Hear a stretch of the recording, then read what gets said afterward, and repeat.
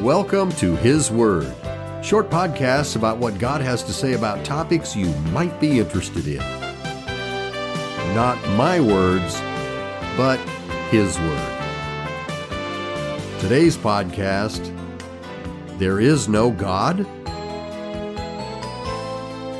At age 25, I was sitting in my very first Bible class, and at one point, I was shocked when the teacher said that the Bible says there is no God. I was kind of stunned, too, because I was really learning a lot about the Bible and enjoying it. Then comes the statement, the Bible says there is no God? Yikes! What's he talking about? Now, I should probably mention that the teaching at this point in the class was about how you can prove anything you want to prove from the Bible. So, in making his point, he told us that some people say there is no God because they say that's what the Bible says. So he had us turn to Psalm 14, and guess what? There it is in black and white, right there in the Bible. It really says there is no God.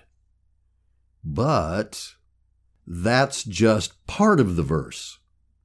The first part of that verse says, the fool has said in his heart, there is no God. Whew, what a relief.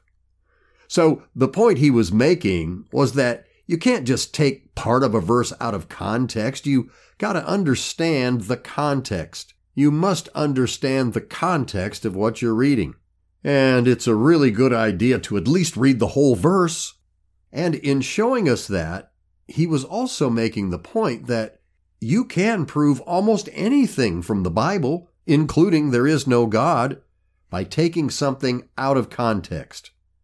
It's a great lesson, and I've never forgotten it. And as you might imagine, I was quite relieved because, as I said before, I was shocked when he said that the Bible says there is no God. And if you happen to look at Psalm 14, do me a favor, please read the whole verse. And for those who don't believe there is even a God, well, not only did I learn that day that you should not take things out of context when reading His Word, but as far as God is concerned, for those who say there is no God, they are fools. Of course there is a God. And you know what? You find out about God from reading and rightly understanding His Word, to see what His Word reveals about God. The Bible says that God is love. That's His very nature, love. The Bible also says that God is light, and in Him is no darkness at all. The God of the Bible is a God of grace and mercy. He is a forgiving God, and He is a healing God. His word in Psalm 86 says, "For you, Lord, are good, and ready to forgive, and plenteous in mercy unto all that call upon you."